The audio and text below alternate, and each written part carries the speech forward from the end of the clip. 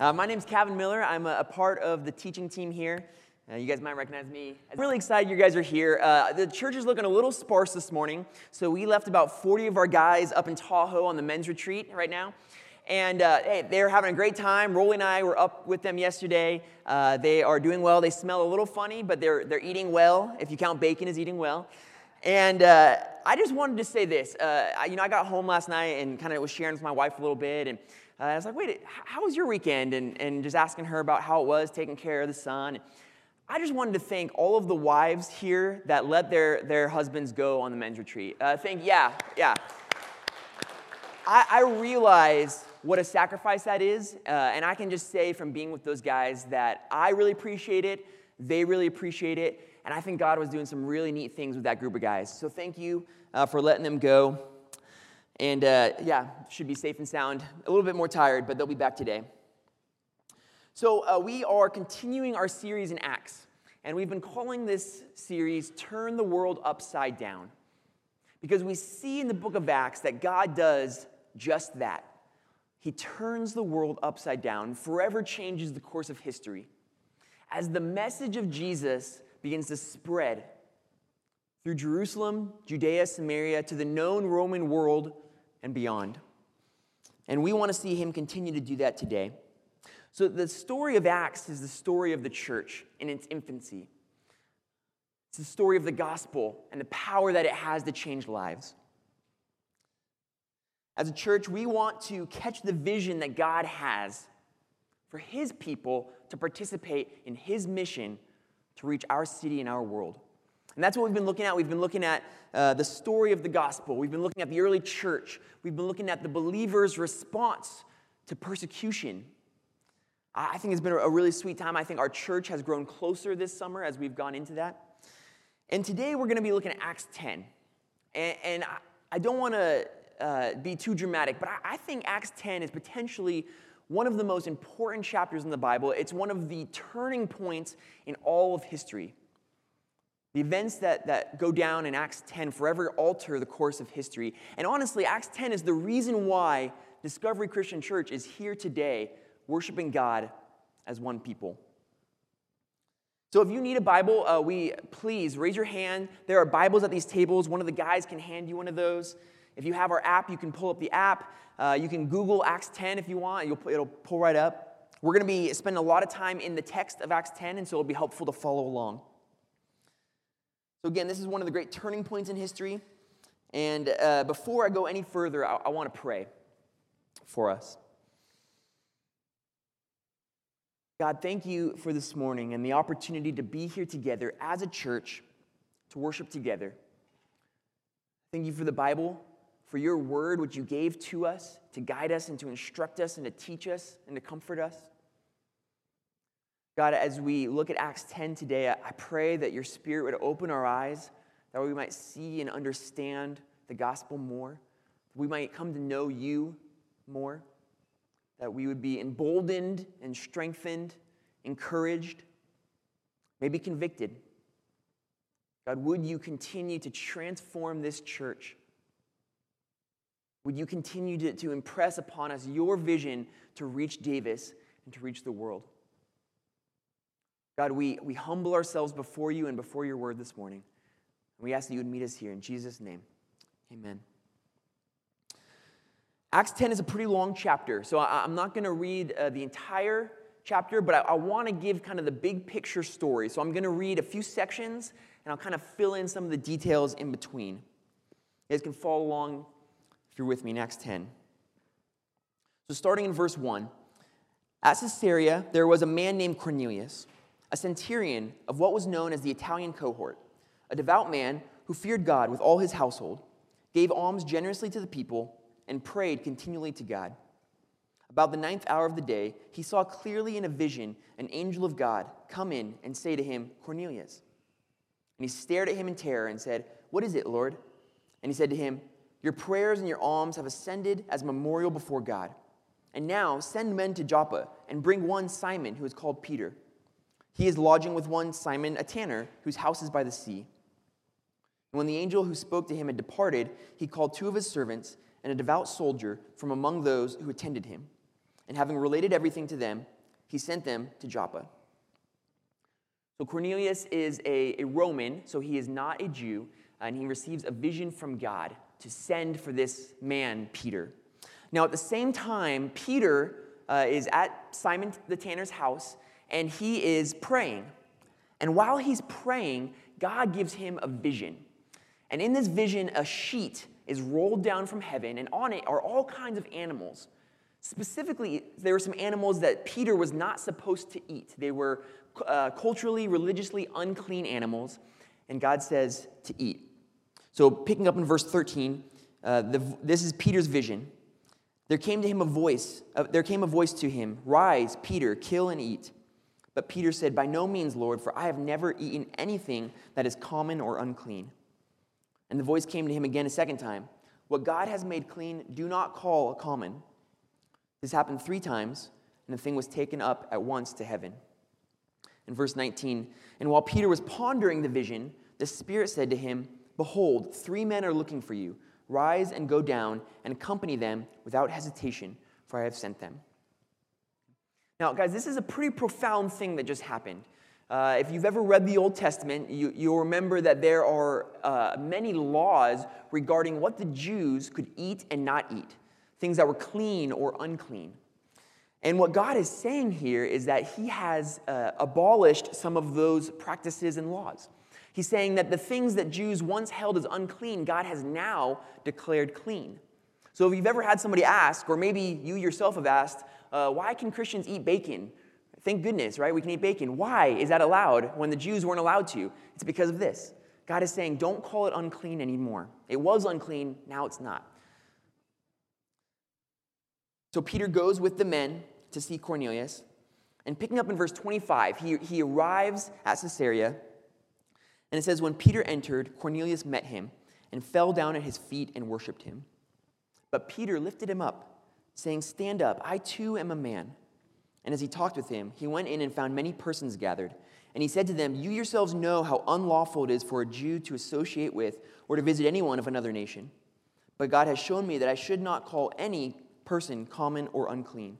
So when I was sent for you, I came without objection. I asked then why you sent for me." And Cornelius explains the vision, explains why he sent for Peter.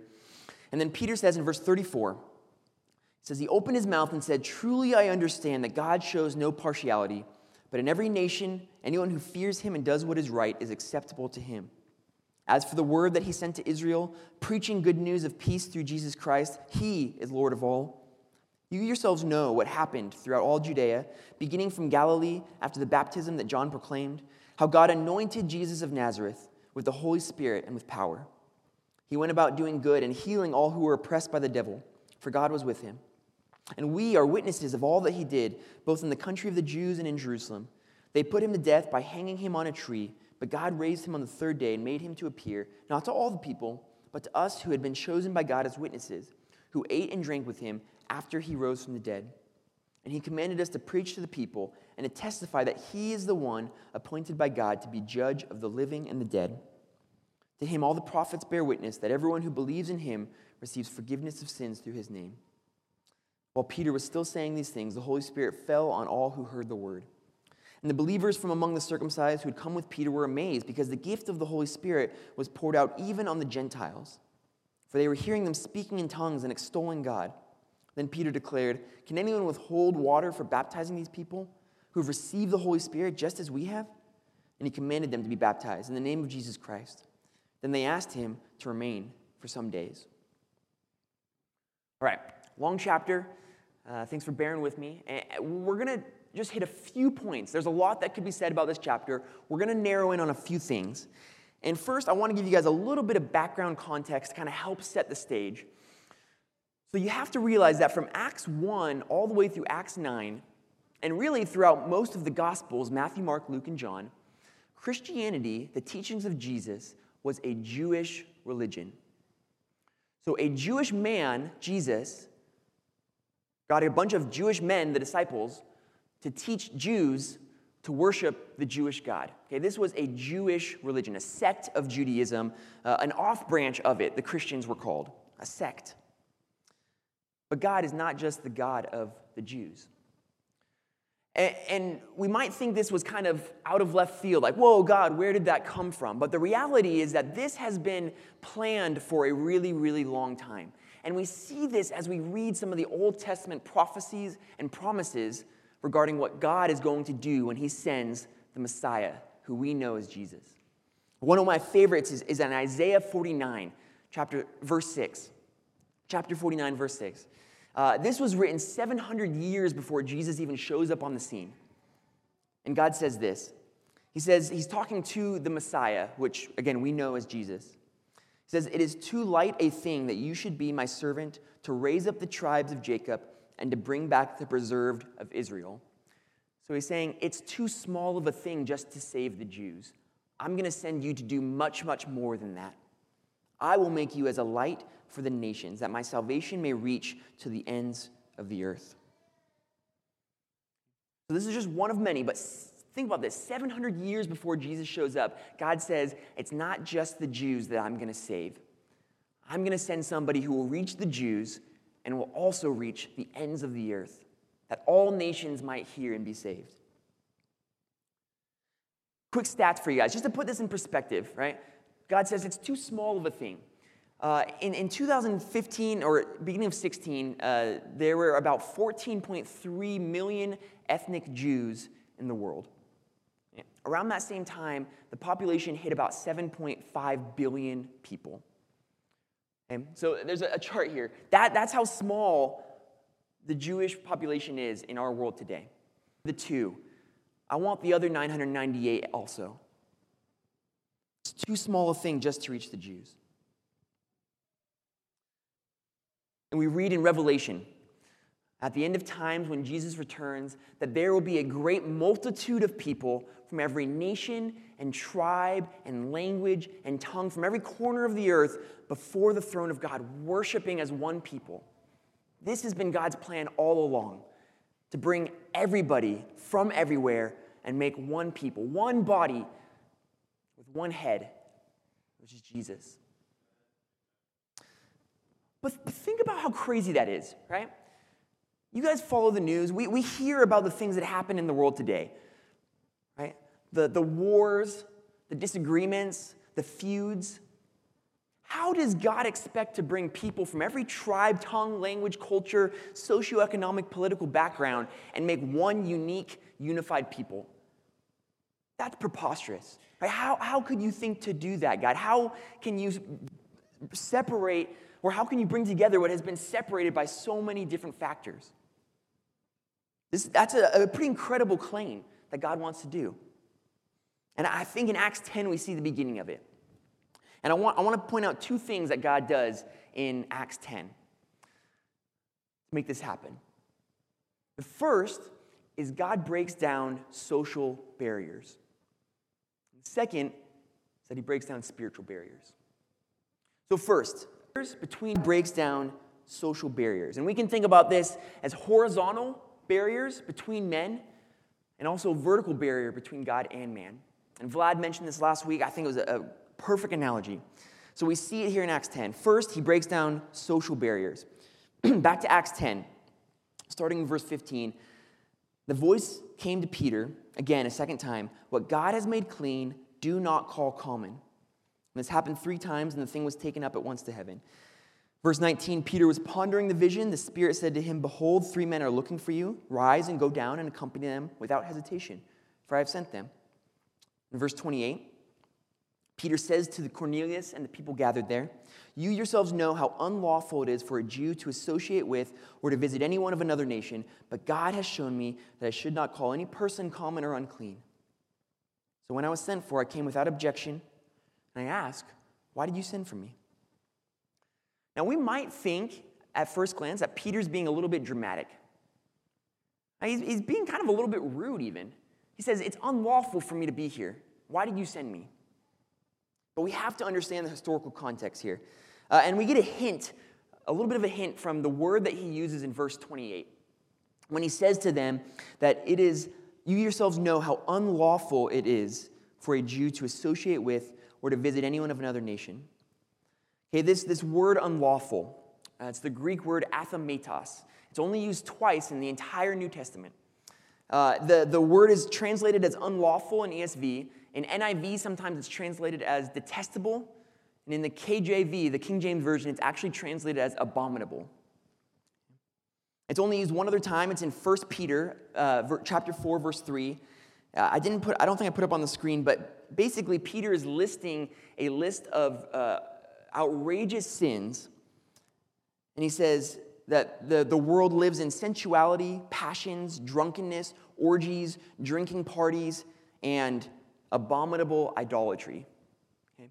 So this word signifies just detestable, abominable, outrageous, dirty. And it comes from the history of the Jews. So in the Old Testament, when God sets apart the Jews, he calls them out of Egypt. He gives them the 10 Commandments. He gives them laws. He gives them laws about how to be clean, how to be separate from the world. So the Jews, they didn't eat what the world ate. They didn't worship what the world worshiped. They didn't talk like the world talked. They were unique. They were special. And they worked really hard to keep themselves clean and pure and distinct. I thought of a story to kind of illustrate. I grew up about an hour north of here, kind of up in the mountains in Placer County. And the town that I grew up in is called Forest Hill, and it has this kind of legendary red dirt. And the dirt is high in iron, and so the iron rusts, and it causes the dirt to be red. And this red dirt clings like the plague. Okay? It sticks to your clothes, it sticks to your body, and it literally, if you play with your hands in the dirt, your hands will come away stained a reddish color because of the dirt. And so growing up in Forest Hill, I never owned a pair of white shoes. I never owned a pair of white shorts, and my white shirts did not last very long. And I knew that if I owned a pair of white shoes, I would have two options, right? First, never wear them outside. Second, they're not going to be white. Right? Those are my options, because if I stepped outside in white shoes, my shoes would get dirty and contaminated, and they would no longer be pure. They'd no longer be clean. They'd no longer be white shoes. Also, white shoes are kind of typically old people's shoes, so that helped too. But the reality is that this is what the Jews were realizing. This is what they were facing. They were clean, and they worked hard to keep clean. And for them to go to a Gentile nation, a non-Jew nation, to be around food that they weren't allowed to eat, to be with people that they weren't allowed to interact with, even the clothes that Gentiles wore, the Jews were not allowed to wear. So this was practical. So Peter, when he goes over to Cornelius' house, he's facing political, social suicide. And worse, he's risking making himself unclean before a clean and holy God. Now, thankfully, he correctly interprets the vision that God gives him, and he realizes that God is saying that not only is the food clean, but don't call the Gentiles unclean anymore. Don't call the people unclean. So Peter goes. And you have to imagine the crisis that he's having. You have to imagine that years and years and generations of traditions are being shattered in one moment for him. He goes one step further, though. And guys, I think this is profound. And I want us to catch this. In verse 25, Peter entered. Cornelius met him and fell down at his feet and worshiped him. But Peter lifted him up and said, "Stand up. I too am a man." Picture this. He walks in the house. Cornelius is on the ground. And Peter gets down and touches him and lifts him up. He says, "I'm like you. I too am a man. We're equals." This is game-changing. See, God breaks down the barrier and says, don't call that unclean. And Peter steps across and says, I'm like you.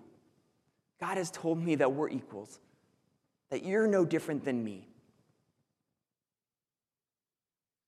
Now, this took a while to catch on, but it did catch on. And the Christian church soon became a church that was not just for Jews, but was for all people.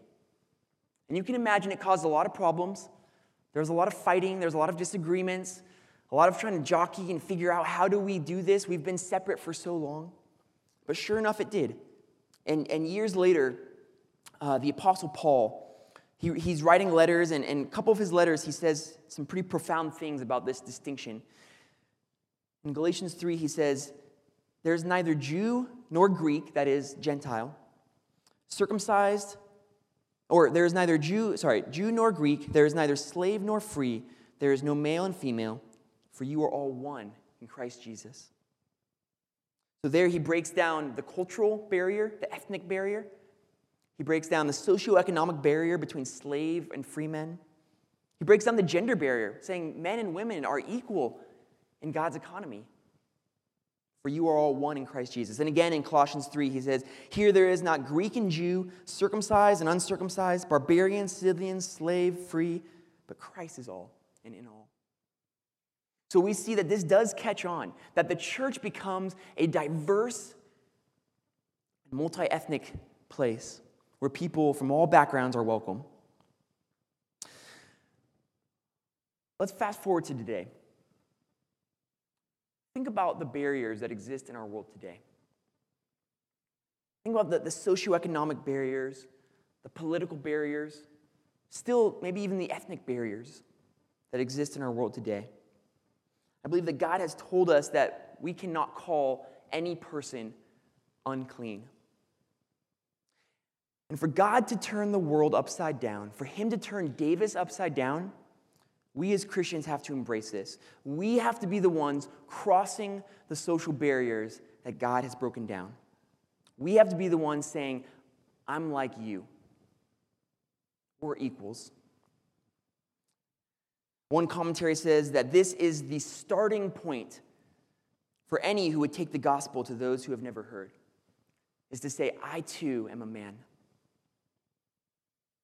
My question for us this morning: who do we call unclean? What barriers still exist in our relationships? Who have we chosen consciously or unconsciously to avoid? If you're a Christian, you might think about it this way. Who in your life have you unconsciously decided could never become a Christian? Who have you said is outside of the reach of God's love? When you do that, you've already declared them unclean. No one is outside the bounds of his love. It might be our neighbor who's Buddhist or Muslim. Maybe our atheist coworker. Maybe our roommate who parties, drinks, and does drugs. It might be somebody in this church that's a little bit awkward that you try to avoid on Sunday mornings. When we do that, we call them unclean, unfit for God's love. God has said that we should call no one unclean. I believe that as Christians, we should be the greatest agents of reconciliation that this world knows. And I promise you guys, we will not stumble into this. This doesn't just happen naturally. We have to intentionally pursue this. Peter didn't stumble into Cornelius' house. He wasn't walking by and say, I wonder who's in there. It took a very intentional step of faith for him to go in there. And for this to happen, I think we need to become learners of other cultures, learners of different opinions. We have to be willing to cross the barriers, especially when it makes us uncomfortable. But we can't stop there. And I think this is where we need to be careful. Because God did not just come to break down social barriers. God, the message of the gospel is not just a social justice initiative. He didn't come just to bring reconciliation between men. And I see a lot of Christians involved with great social justice initiatives, and I think they're fantastic, but not at the expense of the main work of God, which is salvation through Jesus Christ. We can never substitute the gospel of peace and the forgiveness of sins for the gospel of social reconciliation. We need to be careful of this. Jesus didn't come primarily to start social initiatives. They are a byproduct of his main work, which is to reconcile sinful men to God. So God breaks down social barriers, yes, but he also breaks down spiritual barriers. In Acts 10, we see that God breaks down the barrier between Jew and Gentile, and then breaks down the barrier between heaven and hell. Back to Acts 10, verse 34, he says, Peter opened his mouth and said, "Truly I understand that God shows no partiality, but in every nation, anyone who fears him and does what is right is acceptable to him. As for the word that he sent to Israel, preaching good news of peace through Jesus Christ, he is Lord of all. You yourselves know what happened throughout all Judea, beginning from Galilee, after the baptism that John proclaimed, how God anointed Jesus of Nazareth with the Holy Spirit and with power. He went about doing good and healing all who were oppressed by the devil, for God was with him. And we are witnesses of all that he did, both in the country of the Jews and in Jerusalem. They put him to death by hanging him on a tree. But God raised him on the third day and made him to appear, not to all people, but to us who had been chosen by God as witnesses, who ate and drank with him after he rose from the dead. And he commanded us to preach to the people and to testify that he is the one appointed by God to be judge of the living and the dead. To him all the prophets bear witness that everyone who believes in him receives forgiveness of sins through his name." Peter calls this the good news of peace. And I think this is one of the greatest epiphanies in human history, when Peter realizes God has broken down the barrier between Jew and Gentile, and that every Gentile now has an opportunity to respond to the good news of peace. And here he lays out, I think this is great. This is such a clean and simple and short presentation of the gospel, and it's so profound. He lays out all the essential elements. That Jesus was born as a man. He did incredible miracles. He taught amazing things. And I have to think that as Peter is sharing, I imagine he's remembering some of the things that Jesus did. When Jesus was on earth, he didn't see clean and unclean the way they did. There's a scene where he goes and he talks to a Samaritan woman, a woman who would have been considered unclean. There are scenes where Jesus goes and he physically touches lepers, which would have made him unclean. He eats dinner with sinners, prostitutes. His disciples sometimes don't wash their hands, which would have made them unclean. My guess is Peter is remembering these things as he's telling this story. Because of Jesus' teaching, because of what he claimed, he was put to death on a cross, nailed to a cross. God raised him from the dead. People don't raise from the dead. Jesus did. And then Peter says that Jesus will return, and one day we will all stand before the throne, be judged by him. And that our only hope on that day is the forgiveness of sins that come from belief in Jesus. The barrier between heaven and hell, the barrier that keeps man from God, is our sin. It is our rebellion against God, our rejection of God, our choosing the world rather than choosing him. Jesus removes that barrier by taking it upon himself and dying on the cross, the death that we deserve to die, so that the gospel of peace, we can have peace with God. So my question, are you at peace with God? Have you trusted in Jesus for the forgiveness of sins? Are you obeying him as Lord? This is the most important question we can answer this side of eternity. Are you at peace with God? And in a minute, we are going to have a time of worship, a time to respond. Don't leave here without answering that question. There'll be members of our leadership over here to pray, to answer questions if you have questions, but don't leave without knowing the answer to that question. Are you at peace with God? I'm going to wrap up, but there's 2 points that I think I want to make from Acts 10 in closing. The first is this. God didn't give Cornelius the message. He gave him the messenger. It sounds simple, but I think this is profound. If you picture this scene, here's Cornelius praying, and an angel shows up. But instead of the angel telling him the gospel, instead of the angel telling him about Jesus, the angel says, "Go get Peter." So God doesn't give Cornelius the message, he gives him the messenger. And I think the implication for us, we have to realize that God's means to get the gospel out is us. It is his people, those who have been reconciled to him, who are now reconcilers in the world. God didn't give him the message, he gave him the messenger. And second, and I think this is really important for us in Davis today, God did not send Cornelius to Peter. He sent Peter to Cornelius.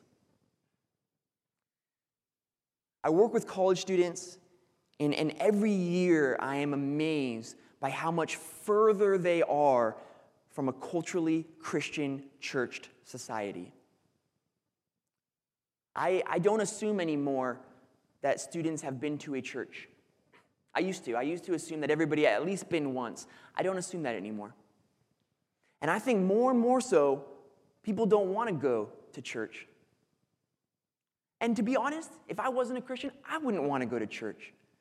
To sing songs that I don't know the lyrics to hear a message from a book I don't believe in, to be with people who are always smiling and happy and I don't know why. I wouldn't want to be a part of that. And I think if the message of the gospel is going to get to the ends of the earth, it's not going to be because everybody comes to a church. It's going to be because the church goes to them. We have to know that, and we have to believe that, and we have to live that. God didn't send Cornelius to Peter. He sent Peter to Cornelius. And when we do this, when we go to the world, we are actually living the model that Jesus lived. Think about that. Jesus came and lived as a man in weakness, in poverty. He entered into our world to save us, and he calls us to do the same. So again, our hope as a church is that we would catch the vision that he has for us. That together, as a church, we could participate in his mission to reach the city and to reach the world. And as we close, I want you to think about maybe your friends, maybe your family that don't know Jesus. God isn't going to tell them the gospel in their alphabet soup. He's not going to spell it out in the clouds. He could, but he won't. He's going to use people. He's going to use you. He's going to use us to cross the social barriers that he has broken down, to share the good news of peace for the salvation of the world and how they can get right with God. Let me pray.